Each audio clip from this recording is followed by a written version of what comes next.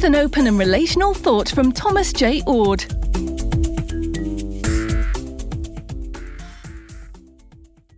Open and relational theologies embrace diverse eschatologies, but their views contrast with those theologies that assume God is timeless. If the future is not yet settled, divine providence cannot proceed according to a preset eschatological scheme. Divine providence is better understood, say open and relational thinkers, as God's moment-by-moment love in relation to creation and a yet-to-be-determined future.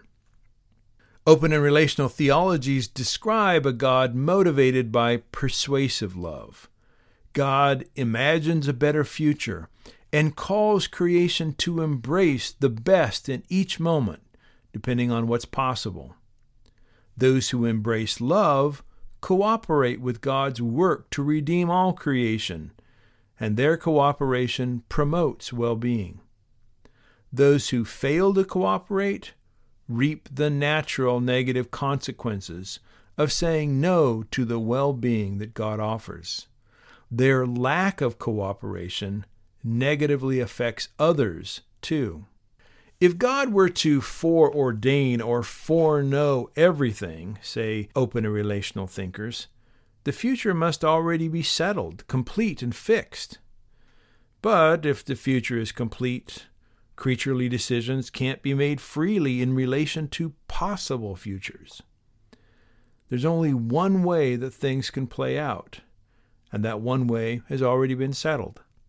Without genuine creaturely freedom, it's hard to imagine how creatures are morally responsible or socially responsible. And without social and moral responsibility, it's difficult to see how creatures ultimately matter. In short, the God outside of time views are difficult to reconcile with the deep intuition that what happens in individuals' own lives or in history makes an ultimate difference. If God is timeless, it's difficult to believe humans matter. But if creatures make a real difference in how history unfolds, their lives count. Open and relational theologies take seriously both the ongoingness of time and genuine freedom. They see the ultimate redemption of free creatures, and perhaps all creation, as a cooperative endeavor between God and creation. These open and relational theology views reject the idea that God stands outside the flow of history, and they reject views that say or assume God has already determined the eschatological end. God's relentless love continues after individuals die, and God never stops inviting creatures to experience abundant life. For more, see the Centre for Open and Relational Theology or Dr. Oord's website, thomasjoord.com.